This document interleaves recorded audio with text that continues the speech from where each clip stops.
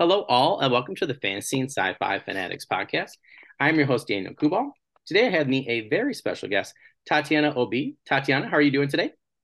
Oh, I'm doing well, thank you. Yeah, like I said before we got recording, I was really excited when I saw your, cover for your duology. I was like, that's my type of fantasy. I got to get that author on. So I was not it wasn't earth shattering when I had somebody bail out, and I was like, well, I'll just try and get a hold of Tatiana, try and get her come on, a few months earlier. So I'm so happy that we could do that and get you on today, particularly after I checked out your website in more detail and checked out your world a little bit more and the reviews. So really excited to get my Amazon Kindle card like I normally do for Christmas because you're very high on my list. So thank you so much for coming today. I really appreciate it. Thank you, thank you. I'm happy to be here. Awesome. Well, we'll get started right now. For that first question, which is always a fan favorite, one of my favorites, what has your writing journey been like up until this point? Okay. I know it's Well, hard. I well, I am one of those authors like many who started writing when I was very little. So I would go in elementary school, like having my friends help me write the stories, and it's like, oh, what should my characters do here? What should our characters do here? Like based on Pokemon and Dragon Quest and stuff. So I was at it when I was little. Oh, that's awesome. Yeah. But I really wrote my first full length book in high school. Oh, wow. Um, I even did my senior thesis about traditional publishing and how to apply to traditional publishing. I got my first query rejection as a part of that process. So that Oh, was a that's lot awesome. of fun to do. Yeah, that's awesome. But I was kind of wrote this book all through high school. And when I hit college, I was tired. So I started writing fan fiction in college because I'm just that type of person that needs to write, right? Um, and I do recommend fan fiction to a lot of like up and coming writers. It did help me a lot with my craft because it is different when you finally show people your work. Yeah, yeah, yeah. So I think I exponentially improved at that time. So for example, it like showed me what I was strong at. I knew I was strong at world building. I knew I was strong at characters. It showed me what I was weak at, pacing, my common word, problems that always get messed up, and also how to anticipate readers' expectations. So there's a lot of things you can learn in regards to craft with fan fiction. Um, but after college, I tried brushing off that old story from high school, but I found that I had kind of outgrown the story. And sometimes you outgrow stories. Yeah. The plots and twists that kind of had excited me before had just seemed more juvenile and uninteresting. So I decided to shelve that book.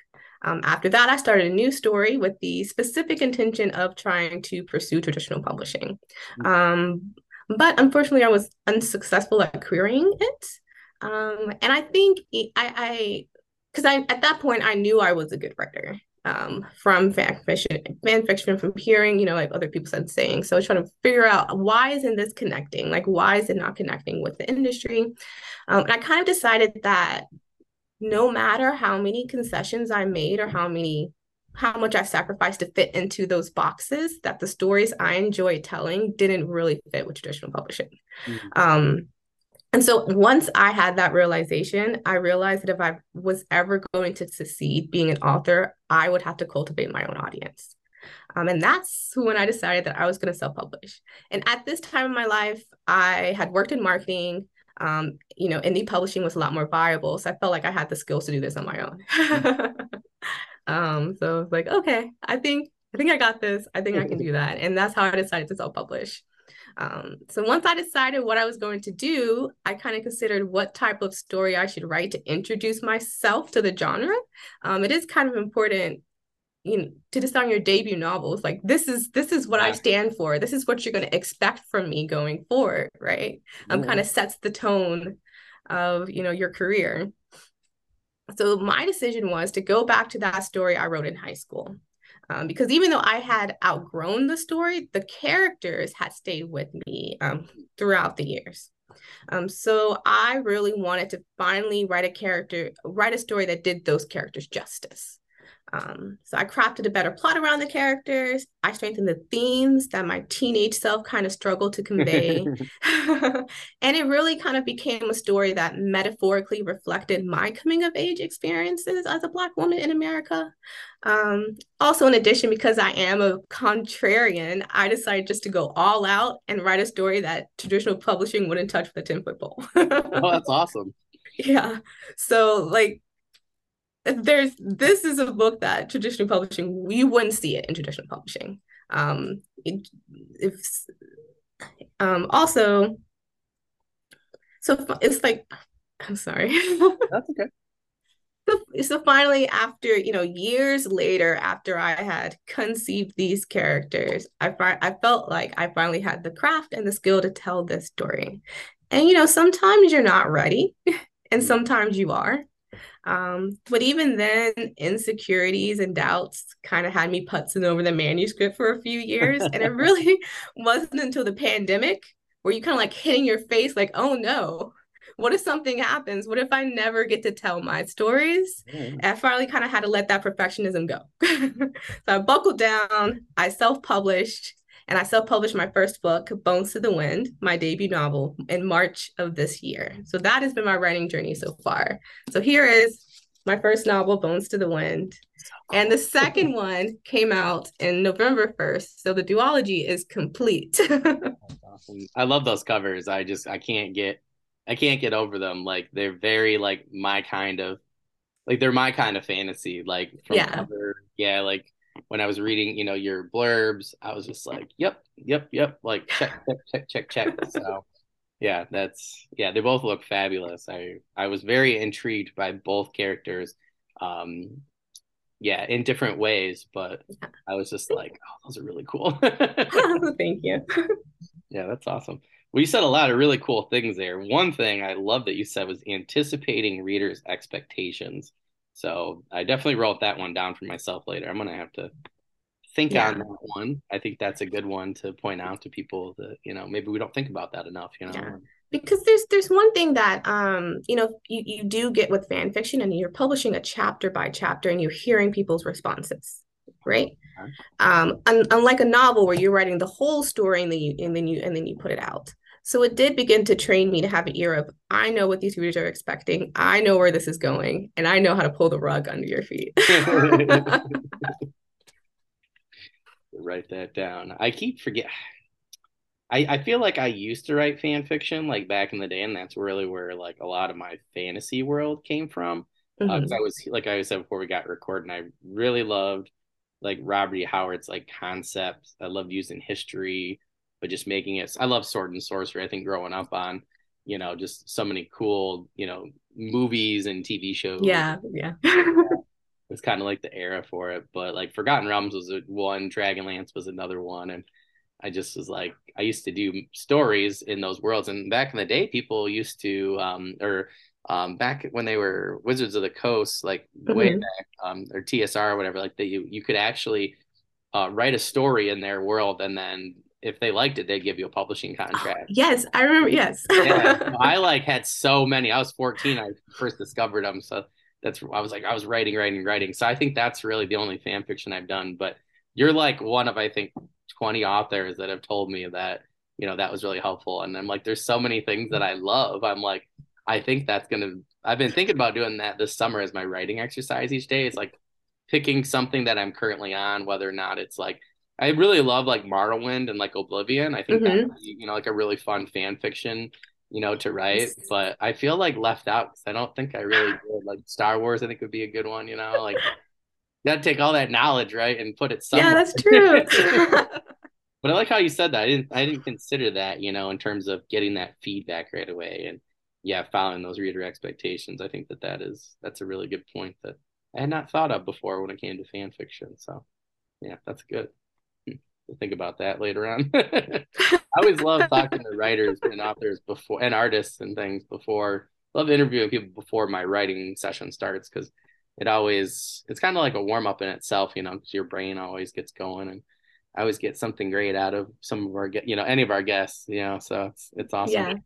Yeah. So I'm really, really curious now that we've Mhm. talked a little bit before we start recording and now, um, for that second question, what exactly drew you to this current genre and what keeps you here?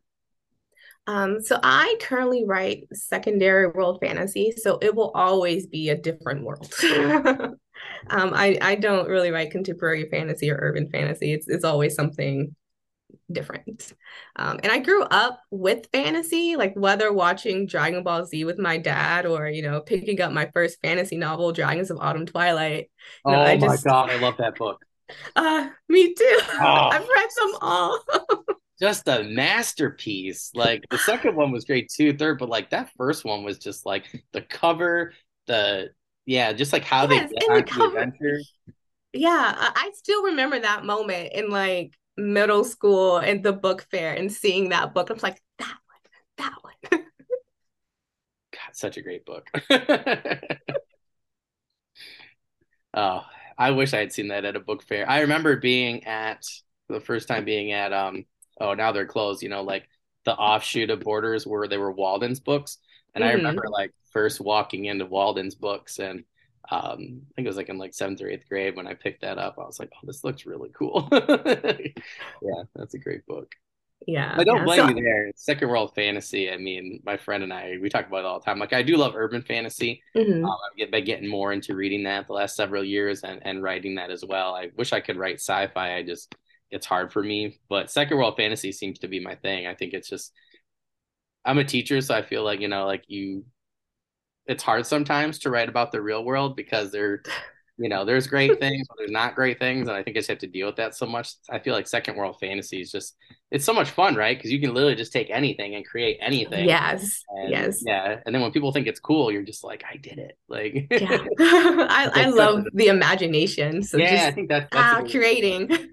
Yeah. Cultures and peoples and like I have a gaming group, so they've been playing in my world, my fantasy world, and they're like, oh, this is so cool, and I'm Super like. fun. Yeah, I'm like I've been because I wanted to do my own game for a while and like graphic novel and stuff for years and um that's like one of the things that I was thinking about doing and it's nice, right? Because you get to speaking of like fan fiction, like I can propose something and they can tell me instantly if they liked it or not, and Yeah. I it And it's a I very clever way to like figure out like what the broken rules are. yep. No, seriously, Where you need yeah, to fix no, yeah. things. Yep. I highly recommend it for anybody. It is really, really fun. And it's my first time like being the dungeon master and stuff. And I don't think I'm like the best DM because I kind of skip some of the things. I'm just like, whatever. I like help my players out a lot. I'm more concerned about the story. And we do like Yeah. my friend gave me the idea we do story points. So let's say like you did something really cool this session. So next time I'll give you a story point. Well, if your guys' back is to the wall or something like that, and you're down to like one health or hit point or whatever, and then you come up with a really good story about how you got out of the situation, or whatever, I'll let you use your story point, and it's like a get out of jail free card. Oh, And that's so it fun. just, oh, I'm so glad my friend suggested it. It has been the greatest writing tool. So then, once I get done with the session, then I come home and then I like start writing about it, and it's been like really, really super helpful. Kind of makes it come to life and it's cool to see your characters, that you create in different races and things and cultures and to see your players go with that and then add to that. It's been really fun. I highly recommend it. It's been one of the greatest writing exercises I've ever done. So yeah, but I think it's Yeah. because it's second world fantasy. It just makes a lot more fun. So Yeah. Yeah. yeah. So like I really like grew up with just a lot of fantasy around me and I just absolutely love exploring different worlds. Oh yeah. So that's the same experience I try to emulate in my books, right? I also tend to lean more towards sword and sorcery, grim dark side of things rather than the epic fantasy side of things. I remember having like a significant light bulb moment when I first picked up The Black Company by Glenn Cook, right? Have you read that book? Oh, I busted through the first like I think that was like I reread because I was too early, I think, in my reading journey of fantasy. I tried when I was like, I think like 14, I got it from the library. And I Mhm. wasn't ready for Glenn Cook's style. But like 2 years ago, oh my gosh, I went and I said to my buddy, I was like, how did I not just blow through this series, back then? But I think I had to be, more in a Yeah. ready state. But God, was that Yeah, That's gonna be one of the best books like of all yeah, it's time. so good. Yeah. And for the audience, the Black Company is basically about the everyday struggles of a mercenary group, a mercenary company. And I feel like finally here was the type of stories that I wanted to tell, Mm, which is, I don't write black and white conflicts. I don't write like the big epic good guys save the world type of books. I'm more interested in telling the smaller everyday stories, right? With characters who aren't perfect, who make mistakes, and who are, morally gray. yeah. So, for example, in my duology, it's about a bunch of kids undergoing a dangerous rite of passage to become adults. So is the world at stake? No, but the world as these kids know it is at stake. Then Mm. absolutely. So I really do enjoy writing those smaller, everyday type of stories where the stakes are more meaningful and personal. I like that. Yeah. I feel like Sword and Sorcery is so good for that, and Yeah. um not that I don't like epic fantasy, but I do agree with you. Like Glenn Cook, I loved his, like his books.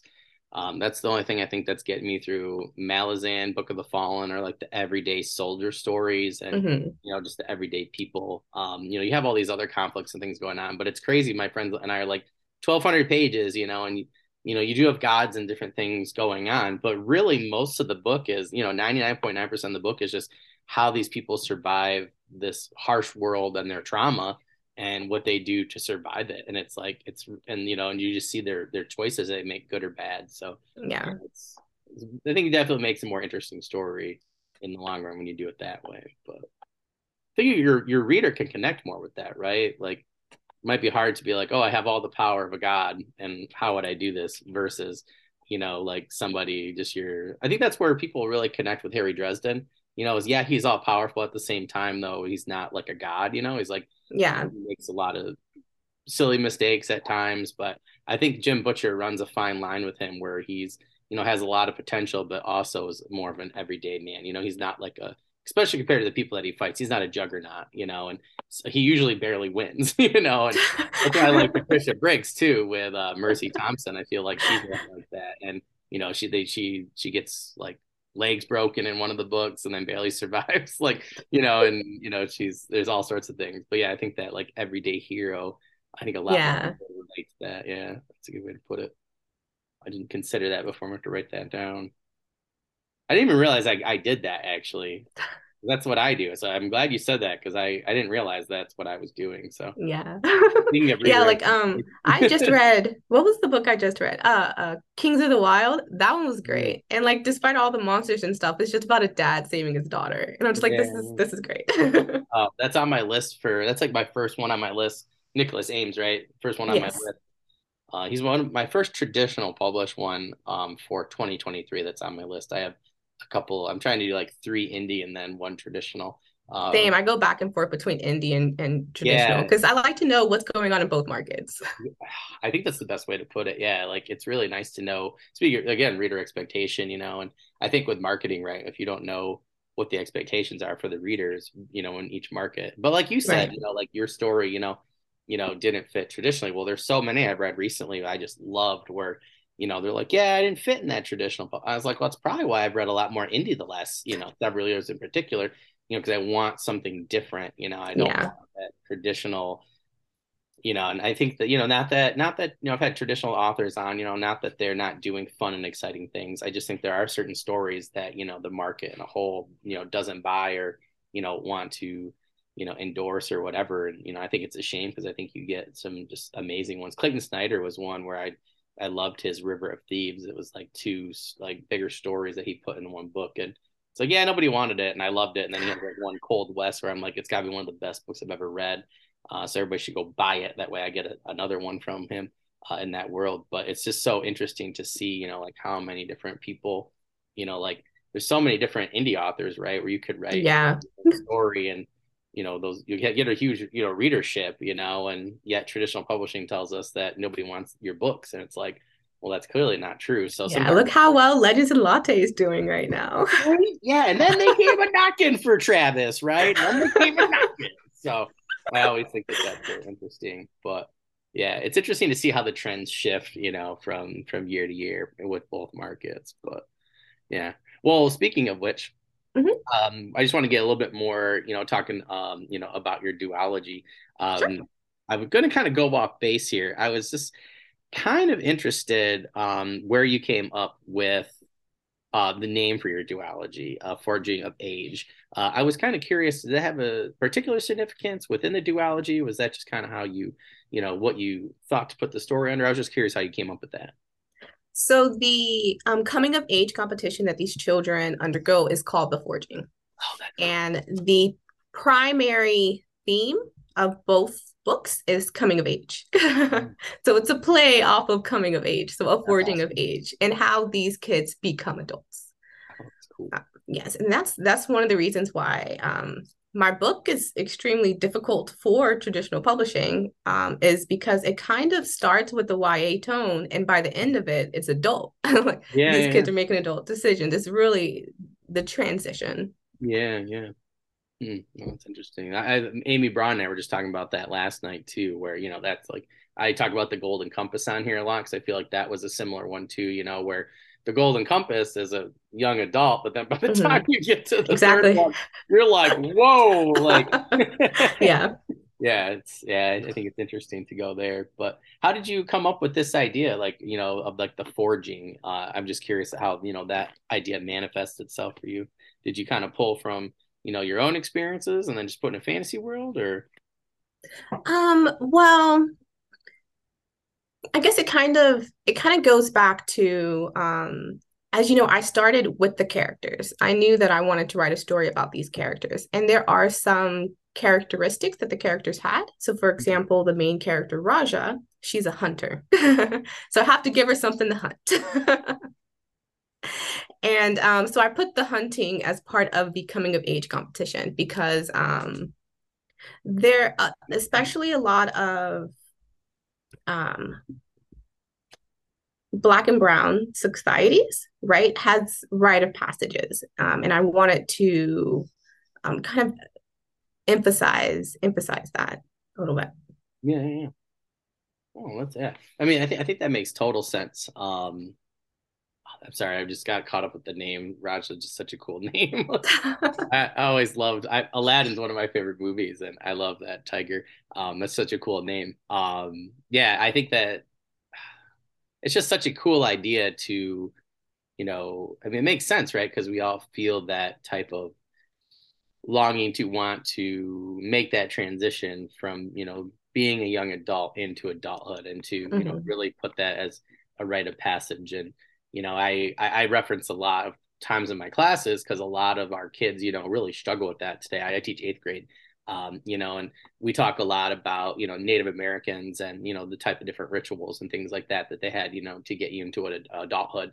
And I think the thing that they always find interesting is that we don't have that, like here in the Yeah. US. Like you're a kid till you're 18, all of a sudden you're an adult. And, a lot of times, I talk to different educators and things, and I'm like, I coach kids as well, and it's like I try to have a secondary curriculum for them because it's like we don't do that, and I think it's interesting, and I do think that if you look back at those, different cultures who have done that in the past, I think it kind of helps for those stepping stones where they have more direction or where they're going. I just think it's crazy that we do that here. Where you're like, oh yeah, you're a kid, you're a kid, you're a kid, and then you graduate in May, but you're probably 18 for that whole rest of the year, and all of a sudden you're an adult, and you're just like, what? Like, so I think it's interesting that Yeah. you took something that everybody can relate to, but put it in a secondary fantasy setting, and show Right. how, your characters at those ages are going through the same thing. So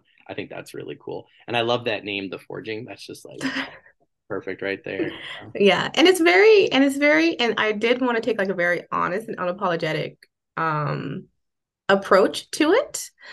So that's kind of, if you read it, like not to exactly our modern sensibilities, right? Like this is a culture that we don't have familiarity, the reader does not have familiarity about, right?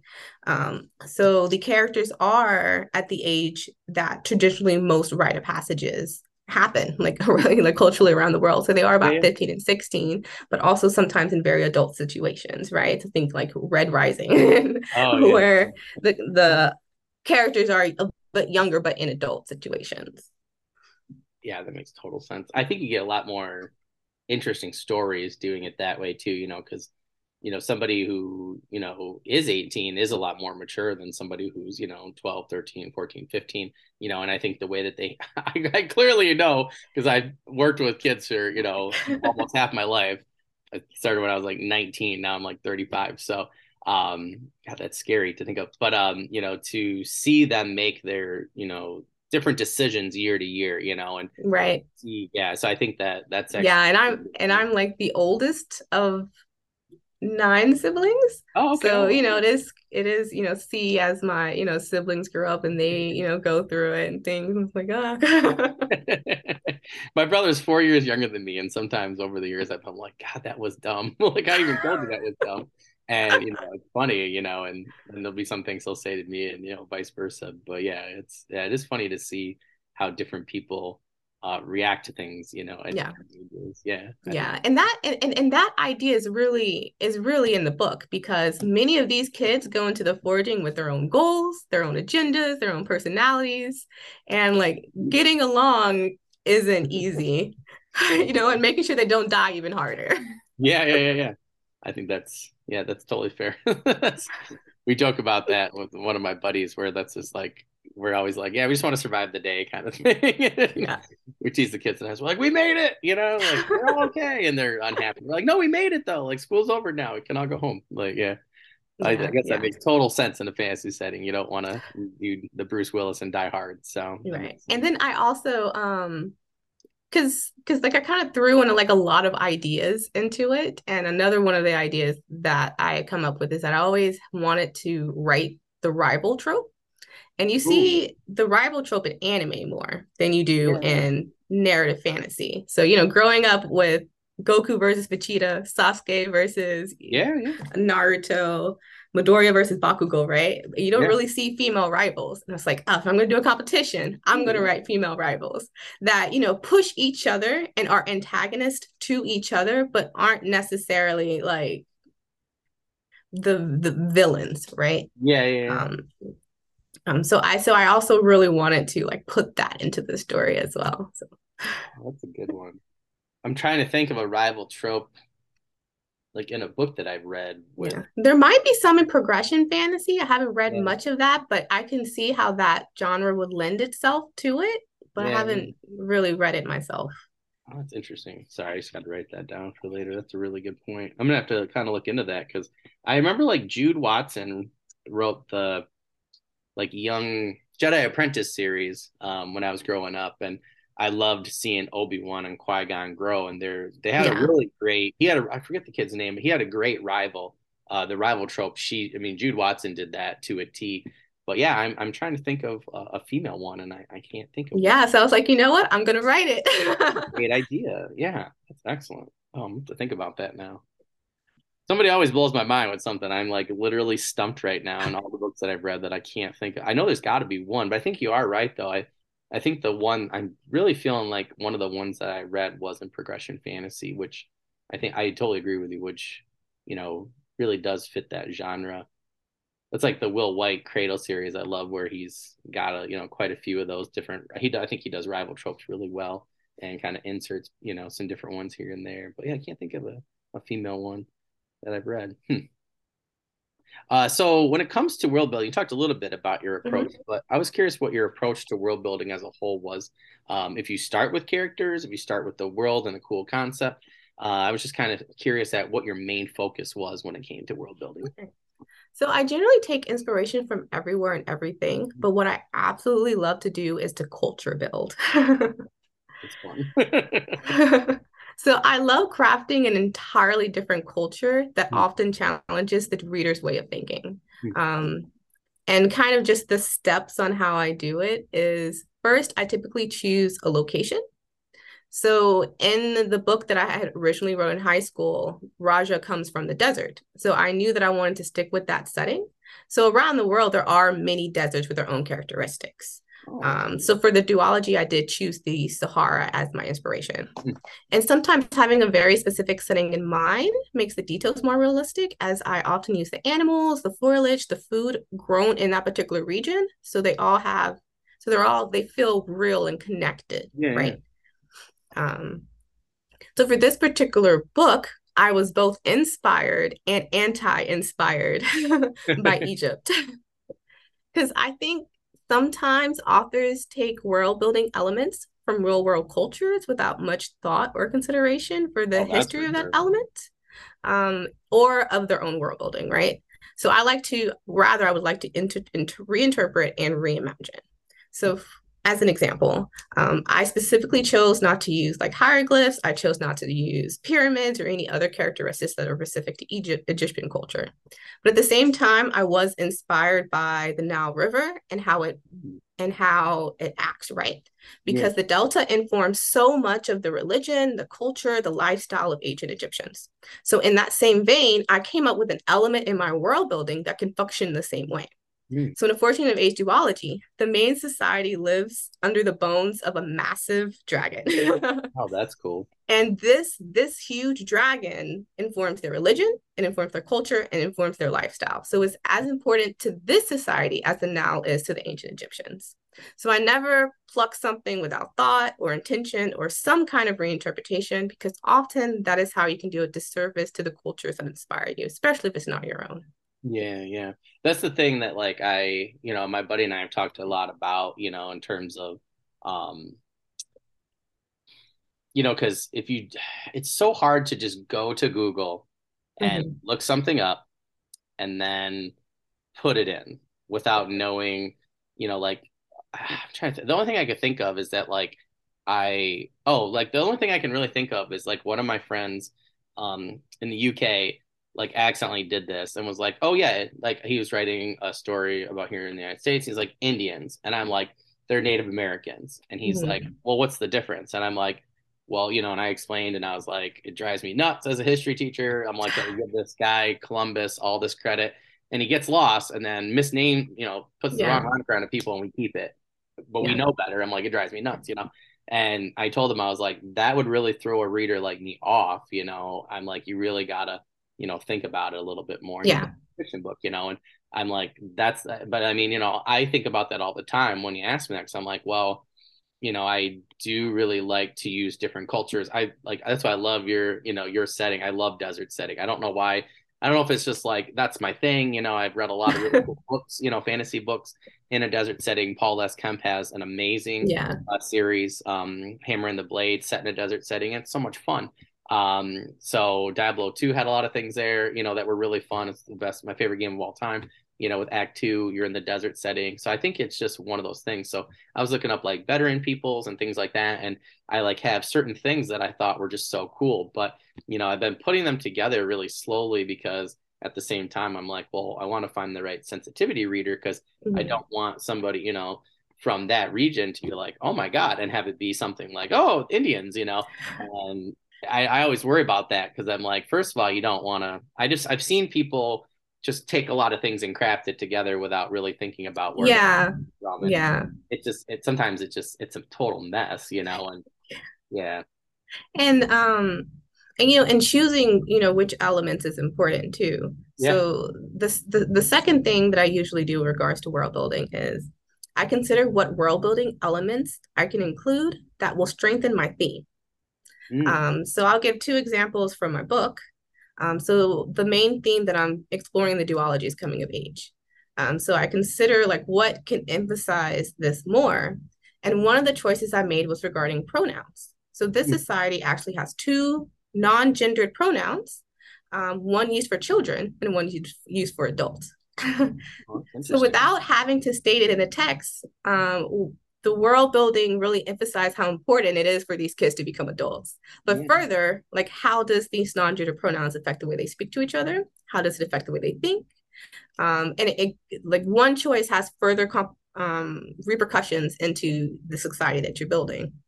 The second example I'm going to give is the use of the shroud. So in this society, all children must wear a full face shroud in public at all times, Mm. and they can remove it when they become adults. Oh, So that's again, cool. I'm taking inspiration from the hijab, but using it in a completely different way. So the question is, how did this choice where kids must wear their coverings in public How does it change the architecture of the buildings? How does it change the way they relate to one another? So basically, how does these world building elements reinforce the themes that I'm trying to say? And then follow the natural ramifications that they have throughout society. So the first example I gave is a more subtle manifestation of the theme that kind of shows through the language. And the Yeah. second is more physical and more visual manifestation of the theme. But both reinforces to the reader that this forging is the most important event in these kids' lives. Yeah. Oh wow. Yeah. Sorry. Too many Sure. good things are said. Sure. And I think I guess my last world building element is I also that adds to my specific style of world building is I also really like to travel. And often when you're traveling to different countries, you don't have the information on how to interact with people dumped into your lap, That's right? a good point. It's often a learning process. So, slowly gaining clarity and an understanding of different concepts and ideas, and making mistakes. I'm like, oh, okay, that's how things work. So in that same manner, I like to write a more organic world building style in regards to delivering information. So I don't actually give very long info dumps. I usually take the reader slowly through the world, and so they slowly understand it and Yeah. completely understand it by the end of the book. Well, I think it's so important because I think it's like I just was listening to a podcast where they talked about this, where it's like, you know, nothing pulls me out of a book more than all of a sudden this one person being like, oh yeah, like I've lived in several different states, here in the United States, and then it's like, I have friends from different countries, so like I know certain things, but there's so much that I don't know about those areas. I might only Yeah. know the place where I visited or lived in Arizona, or like the kids always ask me like, "Oh, you went everywhere." I'm like, "I didn't go everywhere." I'm like, we went to these specific cities in California. I, didn't get to go to Sacramento. I didn't get to go to I went to LA, San Francisco, San Diego. And I said, but those are big cities too. I said, there's plenty of spots there that I didn't go to. And I think forgetting that sometimes and just assuming that you or I in that fantasy setting, like, oh, Mhm. what's this festival? Oh, yeah, it's this, and this. And it's like, well, would the person who's coming in from a farm village for a week or whatever, a merchant would probably know that, but would a farmer coming in know Right. all about that? I think sometimes we info dump in ways that we forget. Like I saw someone do this recently in a book that made total sense and it was awesome. And it was like there was like this bardic like traveler, like this merchant guy kind of thing where like he's been all over. And the new Willow TV series actually on Disney Plus does this really well with one of the Mhm. characters, and he gets them out of where they're at. It makes total sense because he's been beyond the veil or whatever, and it's working really well, I think, for them. And he knows a lot of things to do and not to do because he's been, in all these different places. And I saw somebody do that recently with their book where I was like, oh, it makes sense that this person knows, but it is not really Right. info dumping. But as the conversation comes up, he's like, oh, you don't want to do that because if we say that to these people, they'll kill us. I had a guy run with them a while back, and it was very seamless, but it Yeah, that's a wasn't very clever, good way of doing right. it. Yeah. Yeah, I was just like, but it's not your everyday citizen knows everything. Like, they go up to this guy, like I saw one where it was not done well, and they go up to this guy and they tap him on the shoulder, and the adventurer's like, hey, what's this thing? And the guy basically knows every single thing about the whole city. And I was just like, oh no, like that probably wouldn't be a real thing, because especially the guy's supposed to be poor, right? So Yeah. like, social class wise, like how does he know where they have to go to, to get to these spots? He's probably never going to get in past the guards for the nicer part of the city. So Yeah. how does he know what's there? They don't have Facebook or whatever. So Yeah, yeah, it's a very hard thing to do because you really have to yeah, decide, okay, what does the reader know? Because the reader, yeah, there at a certain point, the reader does certain information the reader needs to know to understand the story. yeah, yeah, So the question is, what are those points that what does the reader need to know, and and at what points do they need to know it, and to trying yeah. to like naturally get it into the story. Yeah, yeah. I know some people were talking about one of my friends allegedly has a graphic organizer for this. So I was thinking about kind of making my own too, Ooh. like act one, two, three, and then kind of doing that as you go. And I was like, oh, I've been trying to get a hold of them. I was like, I want to see it. I'm like, that sounds like such a helpful tool to, to do that with. I have this really great essential world building blueprint and workbook from ScribeForge.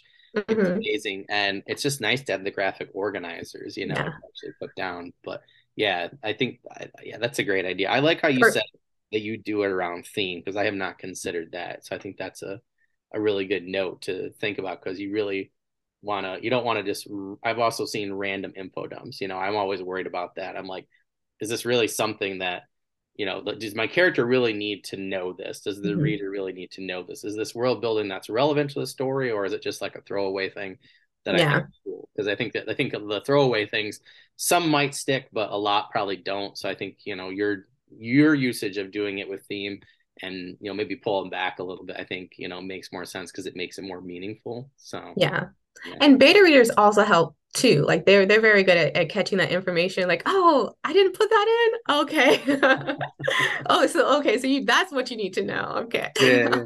That's excellent.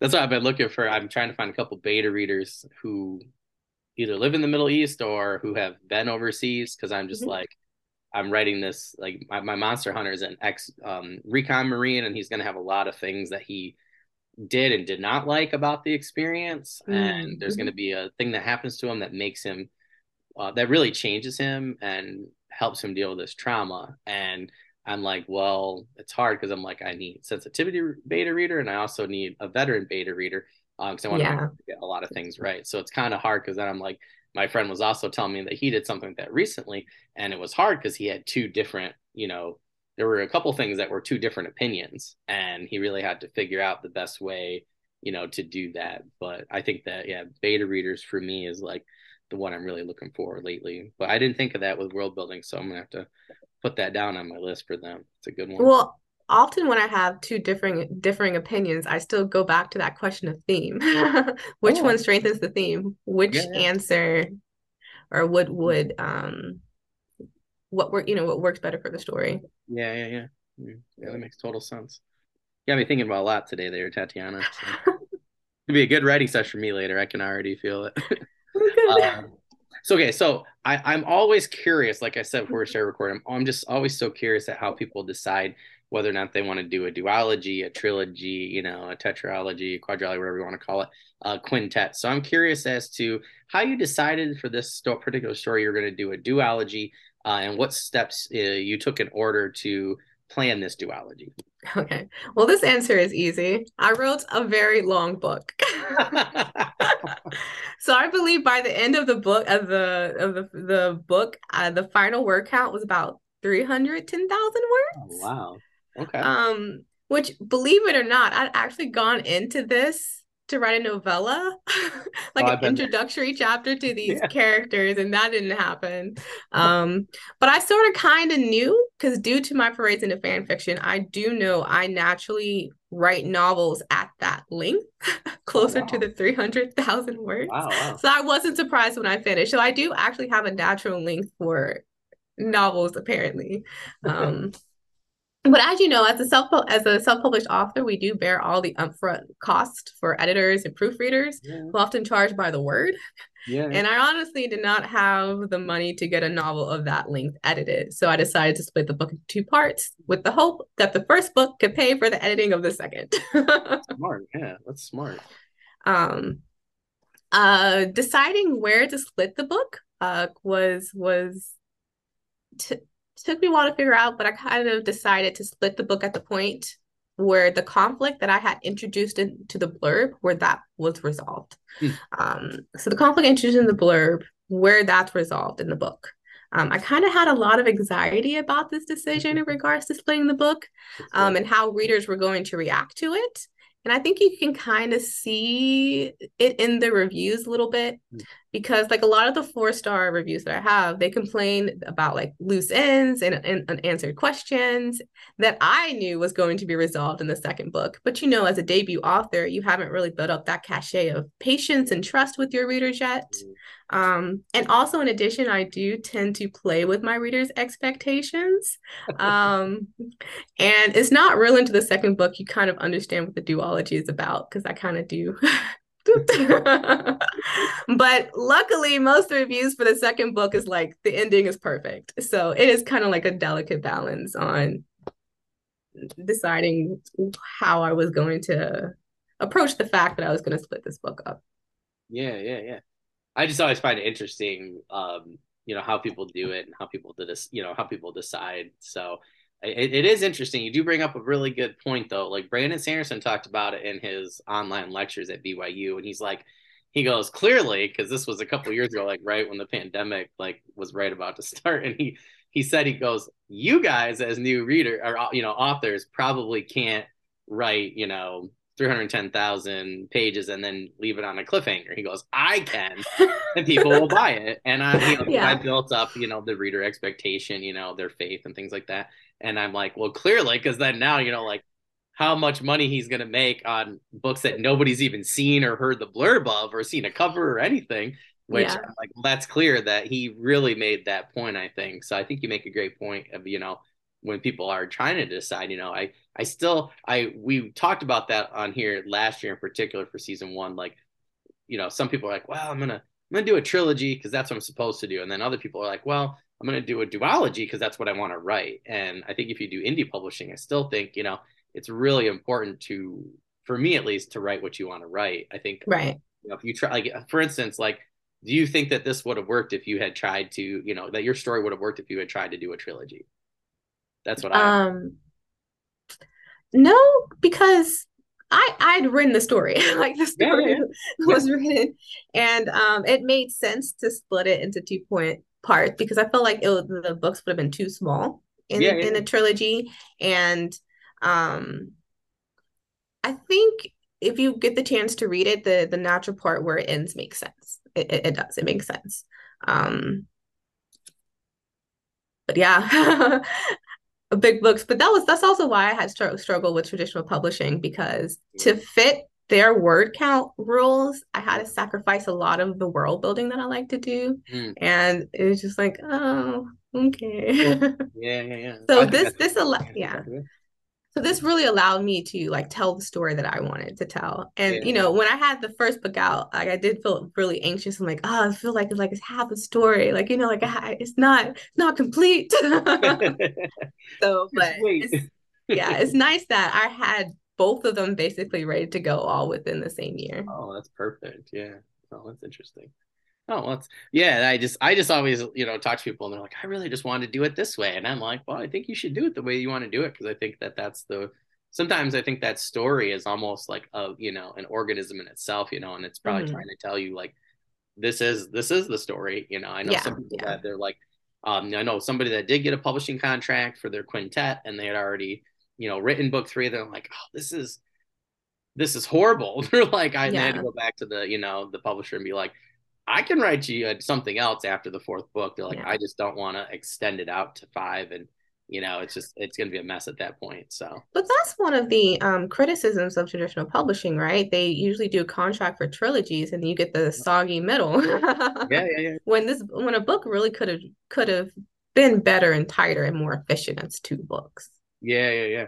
Well, that's my biggest thing with Malazan Book of the Fallen. Like, no offense to Steven Erickson, but like, I'm like, you could probably cut out 2/3 of the Mm. book and it would still be the best book you've ever read. But it's like, do you really need, X, Y, and Z? And Yeah. like the last book we did was Toll the Hounds, and it's like we got to page like 758. I remember specifically because I called my best friend and I was yelling at him. I was like, I cannot believe we're on page 758 of 1300, and he just introduced 50 new characters. And then, we got a lot of resolutions for those new characters, but not characters that we read for 8 books. Like, it drove me nuts as a writer. And I'm like, I told him, I was like, I hope I make it to the ninth, whatever, 10th, ninth or 10th one, Crippled God. Cause I'm like, if we don't get some of these resolution for these other characters that I really, have it was such an interesting writing experience that, Yeah. there are a Yeah. couple, It's yeah, it gets interesting when you think about it, but yeah, it's funny because I haven't read them yet, and I've been, waiting to get a time to like read them all the way through. But I um, have heard specifically about that book. well, it's like, honestly, Dead House Gates was one of the best books I ever read. Like one of the best books, hands down. And then the third one, sure was the third or fourth one, one of the greatest characters from that book series dies, and I'm like, I couldn't do it. And like, I have to say, if it was not for my buddy, like if we were not partner reading, I would have stopped with book three. It was either book three or book four, whichever Oh, one Midnight Tides is. It's the one before that. So I just, I don't know. Yeah, it was very hard. I recommend to everybody read it with a partner. like at least one other person. I think doing a partner read for it to me, because like it does feel like a slog at times, but Hmm. then you feel so triumphant when you get to the last like 250 pages. It's got to be one of the best things I've ever read. And I just want to see what his note process is like and how he sets it up. Cause I'm like, I'm having trouble with four characters, and he's Yeah. got like 60 through, 9 books. I just think an epic fantasy mind to me, just, him, Robert Jordan, and just so many people, Oh, just yeah. I just got through all the Wheel of Time last year. So it's like, oh ah, man. I That's like our did it. next book club thing. We're gonna do, I think, Iron Druid Chronicles in between because they're just short and sweet. And I love Kevin Hearn. He's a great guy. I met him a few years back, and I want to introduce my friend to it. I love the magic system, but yeah, like I told him, I was like, I'll wait for you. I'm on book 7 for Wheel of Time. I was like, I'll wait because I like the first 6 a lot, and I want to be Yeah. able to share the world building and stuff and talk to him about different things. But yeah, that's a good series right there. All right. Well, that was an excellent answer. So for number 6, I gotta Hmm. know who does your covers and how did you decide which characters or scenes would be represented? Okay. So both covers of the duology are illustrated by Asur Mazoa. And I found her through ArtStation. I found her through ArtStation. She's an amazing artist and Oh, she's incredible. extremely talented at like capturing light and movement. And that's kind of something that I was looking for because I knew I wanted to depict Raja on the first cover. It's just when you read the book, you'll understand. This is one of those characters. There's no way I could not have had her on the cover of my first book. So I needed someone who could like represent her and her spirit. And I think the artist did an amazing job. Yeah, I was like, let's go on this desert adventure. Yes, I was like, exactly. hold me up on that wherever you're on the sail and let's go together. Like, yeah, Yes. definitely, yeah. Yeah, the second one too, though. I used to teach design for a bit. I used to want to be an illustrator.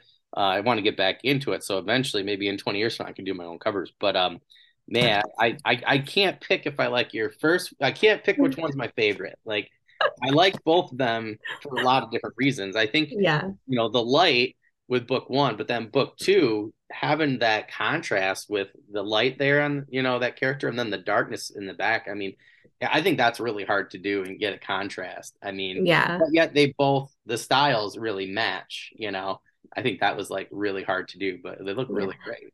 And because I guess I do marketing, I kind of came in with a constantly kind of just conceptual concept. Like I knew that I wanted the first book to represent day, and I knew the other book to represent night, right? Oh, that's cool. Um, and also, again, themes Yeah, yeah, to show that coming of age journey, right? The yeah, first book is all the fun and adventure, and then the second book is like, okay, it's getting real. yeah.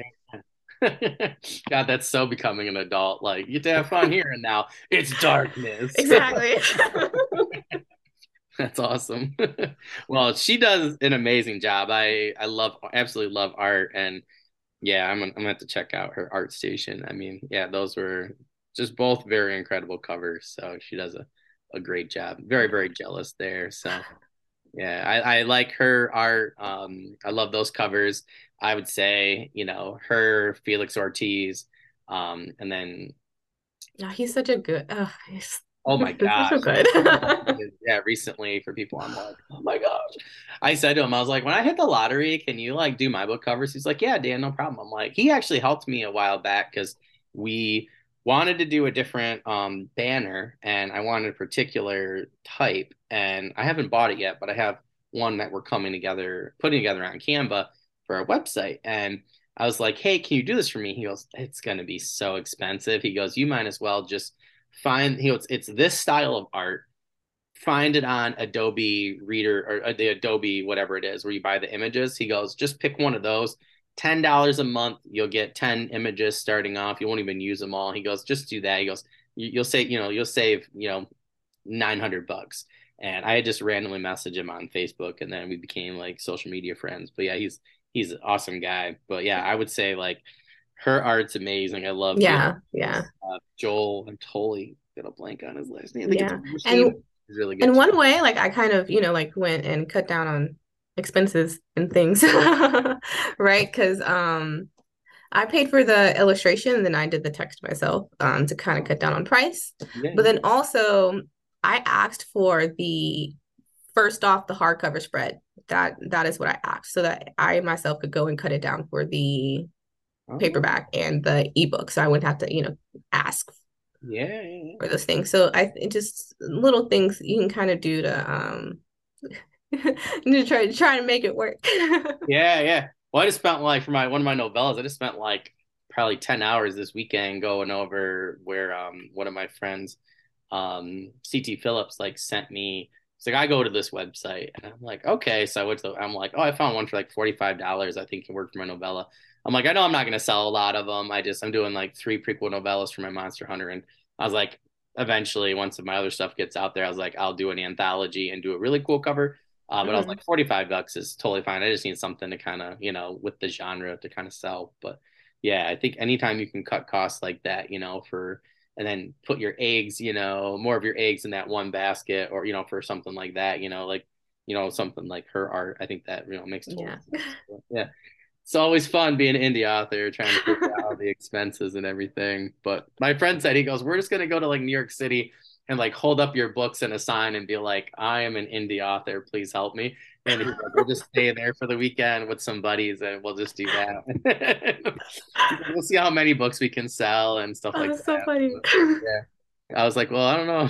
I was like, I don't know if we can carry that many. It's like, now my friend's got a cart. We'll be fine. He's like, got a little wagon. He goes, we'll just go around New York City. He's like, we'll just dress like you normally do, and hopefully people feel sorry for Yeah. you. And you should film it and like put the video up for marketing purposes. That would actually be really cool. I didn't consider. I'm actually so excited because we're going to three Comic Cons for the podcast this summer, and we will be. That's one thing we're going to send out in the newsletter Mhm. for the podcast for authors. We're going to be like, hey, we're going to this, Comic Con, and anybody who wants to send us three signed copies, we'll raffle them off. And No, it's a we great got idea. iPads and stuff, yeah, that we're renting, and we will be.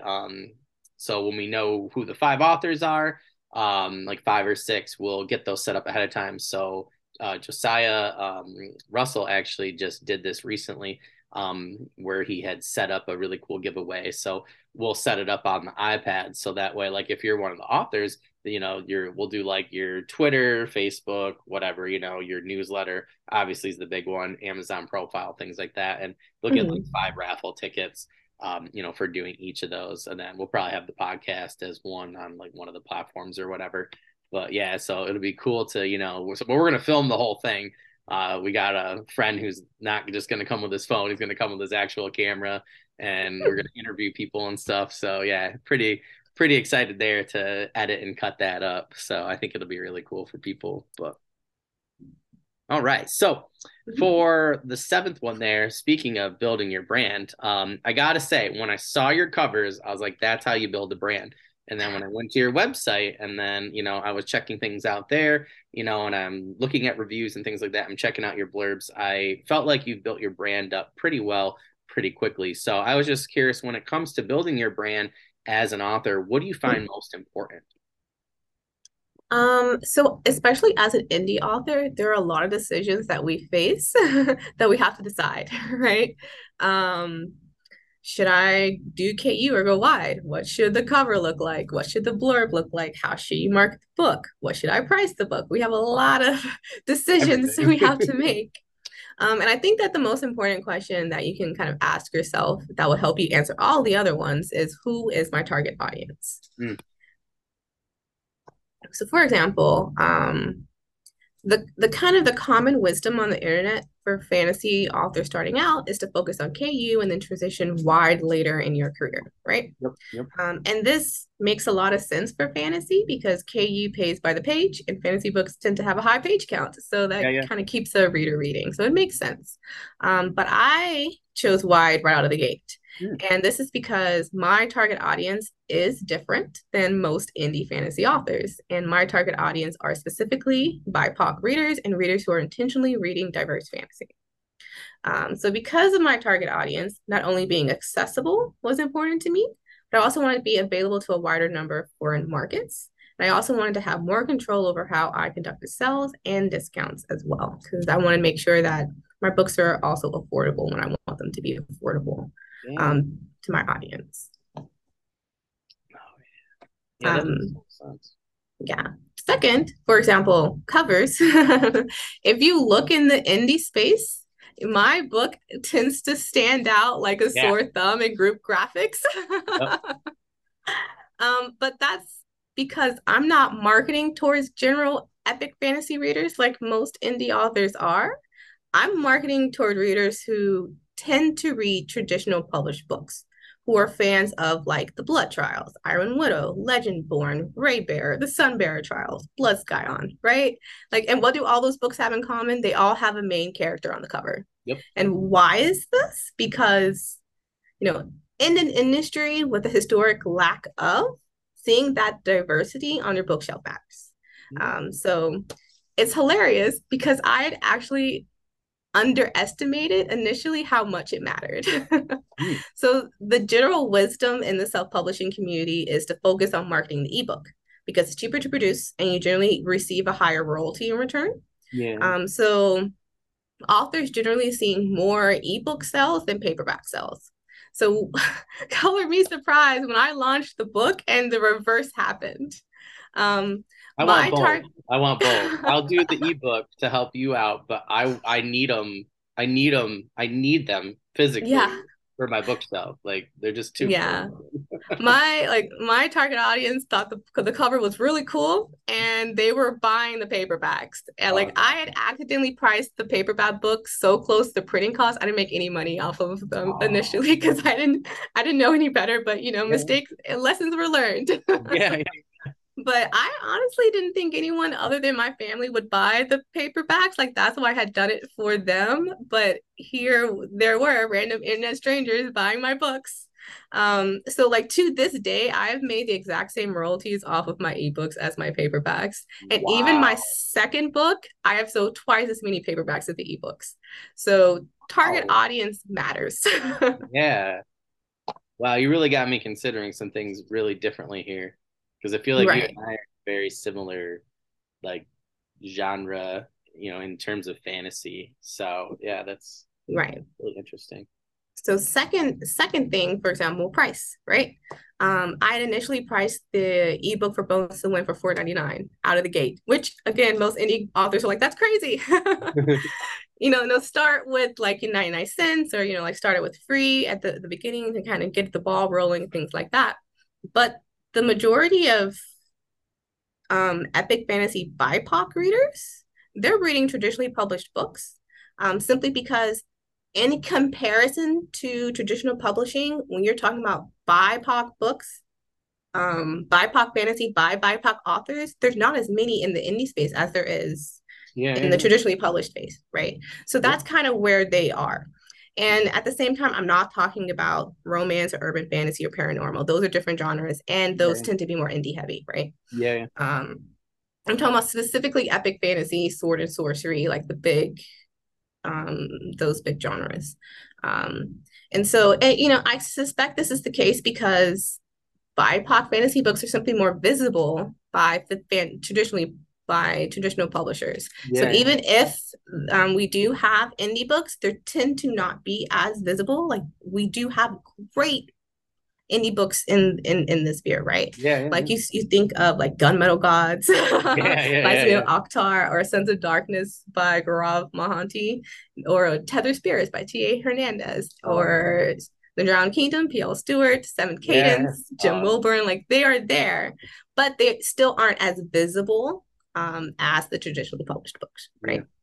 Um, and because of it, like this is an audience that tend to be used to paying for books at a higher price, yeah, right? Like traditionally published ebooks are like $10, $11. yeah, yeah, yeah, yeah. Um, so I so that's why I was more comfortable pricing my book at $4.99. Yeah, yeah. And at the same time, I was more intentional in seeking out early reviewers and ARC readers to kind of help give the book legitimacy when it launched. I have Um, never considered that in terms of the price for the like traditionally published e-price books. I've never considered that. That's actually a really good point. Yeah. Or for example, the blurb. I was also very intentional with the way I crafted the blurb. And Hmm. I do think it also does a very good job of attracting the readers who might like the book. Um, I also intentionally put in the blurb what I like to call do not pass goes. So, for example, you'll never find a curse word in a traditionally published blurb, right? But I intentionally added one into the blurb of the book because one of the main characters frequently curses in the book. I'm sure you can guess. I'm sure you can guess who it is. Cusses like a sailor, right? Yes, yes.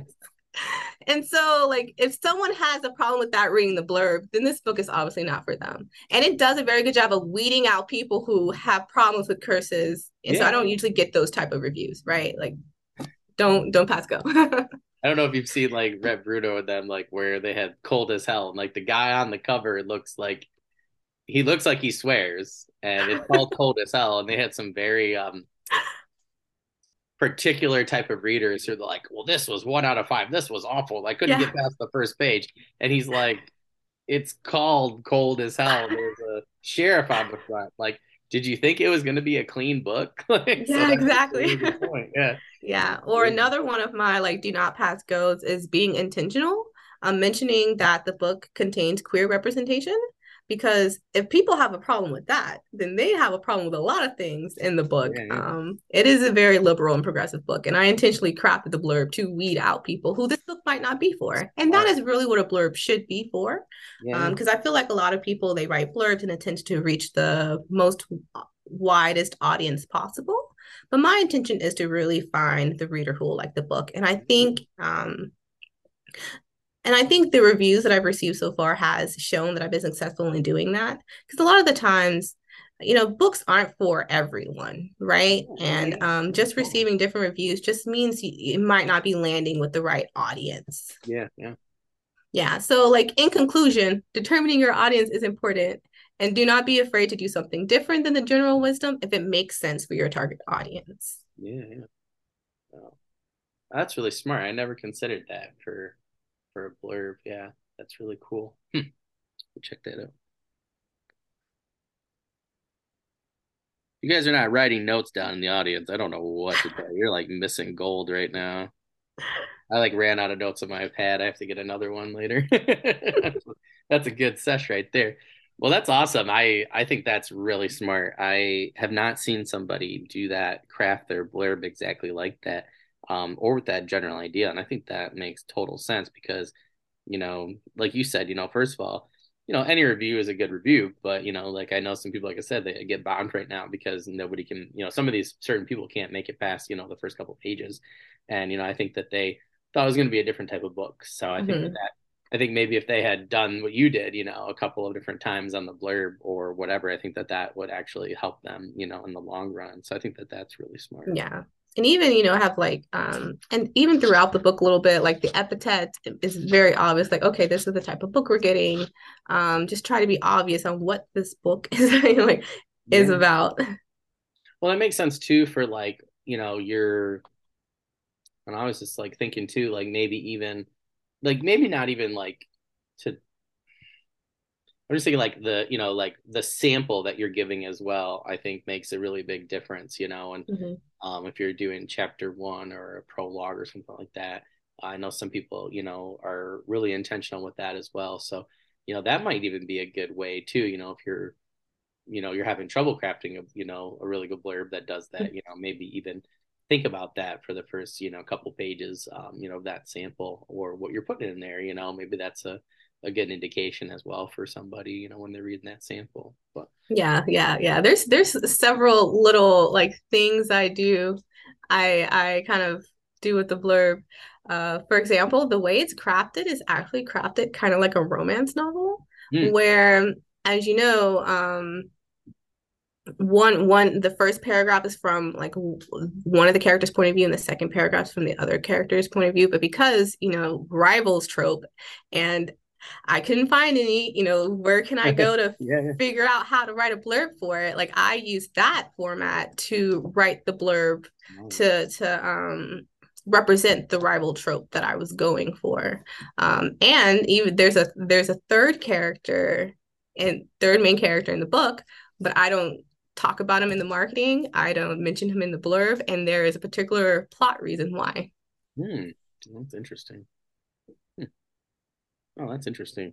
I have to check that out. I'm really excited to read book one to see all these things.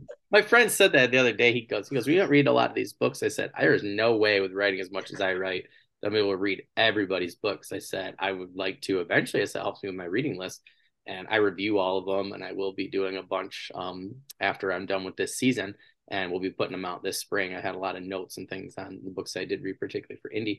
But I'm like, I said, part of the thing too, I said, it's almost like I get a director's cut, like in the process. And then I go Mm. and read, because I've done that a lot with my friends where then I've read their book and then I go back and do the second interview with them. I'm like, well, what about this? And Oh, I that's have noticed interesting. it honestly, it helps so much because seeing where you conceptualize these ideas just helps me out more when I'm reading, your book to then be like, oh, okay, that makes total sense. And I've just gotten such a better, like if I could literally set up an interview with every author, like I have Deborah Dunbar right now, urban fantasy. I just love her Dead Rising book. I wish that I had talked to her ahead of time to see how she did her world building and then read it because I'm loving it right now. But I'm like, oh, that's a missed opportunity as a writer because as a reader I've noticed a lot of things and stuff. But yeah, it's definitely been helped me out a lot when it comes to having a better reading experience.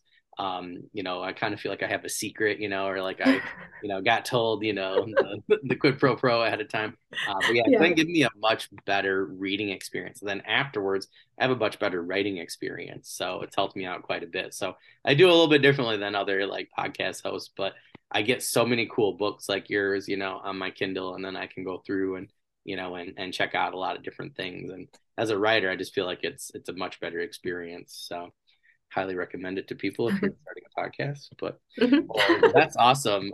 For that last one, do you have any news, updates, promos, current projects that you'd like to share with us, even if they're secret and you can't mention the names or anything? Or Okay. So the duology is finished and I kind of really wanted to take a break from this world. I do think I'm gonna kind of come back to it eventually Oh, and cool. write some standalones. Um, but I want to take a break. So I decided to work to do this novella. And because I also wanted to have something smaller and something at a smaller price point to offer people to introduce them to me as well. Yeah. Um, and I'm really excited about it. Have you watched the anime Afro Samurai at all? Oh, a little bit. Yeah, a little bit. Yep. So I'm writing a female version of it, Oh, and that's cool. yeah, extremely excited. Oh, that's cool. Well, you got it. You sold the pre-order already because that sounds awesome. Write that down. That is cool. Well, when you have that ready, you're going to have to come back on. We'll have to talk about that because that just sounds amazing. Yeah, like it's just a very, very specific genre again that I haven't seen very much narratively. Comic books, yes, but Yeah, in yeah, narrative form, not as yeah. much. Oh, yeah. It's really cool. It's interesting that you bring that up though, because somebody else and I we were just talking about that, and I'm totally blanking on the anime that her and I were talking about. But she said that she's like, well, I had this idea from this anime, and then this idea, and then I decided to put it together. And she's like, there's no. She goes, there's clearly a market because this is a huge anime, and totally blanking on which one it was. But I was just like, yeah, that makes total sense. And I'm like, why didn't I think of that? I'm like, I think that's how a lot of different genres have been opened up, particularly in indie and Right, right. is people like, oh, well, what do people like? And then I'll do this like Cameron Johnson with the Maleficent Seven, like Hmm. that's a great example. Like people love fairy tales and mythology. Why not, turn it on its head, and I think that Yeah, a lot of people have done that then, and I think that, there's a lot of yeah, graphic novels. I think like, Jeffrey H. Haskell with his different superhero novels has done a really good job with that. Like that clearly was a big thing, but there weren't a lot of superhero novels. So he was able, to do a lot with both of his female characters and build really cool worlds. So I think yeah, that's a really good idea. I think that's a yeah. great marketing strategy right there because you already know who your audience is Hmm. now, and if you Yeah, can find those, particular algorithms on, Amazon, I think that worked really well. That sounds awesome. yeah, and especially like the generation has grown up and raised with anime, right? Like they're already familiar with the tropes, they're already familiar with archetypes. We just like yeah, cross them over. Well, there's so many of my female students too love anime, like love anime, like, um, and there's so many and like draw anime. I mean, I have so many Yeah. amazing female artists in my classes. I'm always like, can you please do something with your art? I'm like, that you've been given a gift, come on. Like, I'm like, I know this industry. I'm like, I know there's not enough of you. I'm like, just get out there, do your thing. I'm like, I know plenty of, female artists that, I can help, contact you with them and you guys will just fly off into space and do really well. But yeah, I think, you market to, that particular crowd. I think, you could totally sell out of your paperbacks again, Yeah, so yeah, that's a really good idea. I like how you said too about the price point, like having something, a little smaller where they get a sample of, your writing, Mhm. your style. I think that's what I'm doing. I think that makes total sense. I think is really smart. So yeah, that's cool. Anything else that you had to share with us? That's a really cool one right there. No, that's good. That's what I'm Perfect. working on. I like how we end with Afro female samurai. That sounds Yes. awesome. If you guys need anything other than that, this is not the podcast for you. That's all. Well, Tatiana, it was a pleasure. I knew we were gonna have a great conversation. I can just feel at this point, when I see somebody's website, their book covers, and then when I read their blurbs, I'm like, okay, I'm like, we're gonna have a really good conversation. So glad to see I was right. If there's, anything else that we can do for you in the meantime, let me know if you have, any sales or, you just, over the holidays, you're like, oh, I really want to get more of these, paperbacks sold or something like that. Just Okay. send me the link and I'll share it everywhere that we can and try to help you out. In the description, just want to remind everybody, if you're new to this podcast, we always put Tatiana's and all the other authors social links, place where you can find their books in the description. So please make sure you click there. You can go right there, buy the books right away. Season 2, we're really trying to emphasize, please make sure authors like Tatiana, once you have, gobbled up those products, whether it's Audible, book or, the paperbacks, hardcovers, whatever, please make sure you're reviewing those. That way Tatiana can write more and then we can get her on here and chit chat more about her writing in her world. So, but Tatiana, again, thank you so much for coming. Like I said, Oh, there's anything thank else you for having me. yeah, anytime you want to come and chit chat about Dragonlance or Afro, whatever, just let me know and we'll get you on. Don't forget, I will be sending out that email about the Okay. newsletter. We will be trying to get multiple of the authors on at a time in the winter. We'll do like a 2 hour slot and we'll do 2 different episodes. If we go along, it might be 3 episodes from that one little seminar that we'll have, and we'll send you the questions and the topic ahead of time so you'd be ready to go. So I think you'd be a perfect fit for those. So I'll send you ones that maybe you'd be interested in. So Okay, thank you. we have a great rest of the evening, and I will talk to you later, my friend. Okay, you too. See you Bye. later. Thank Bye. you. Yeah, of course.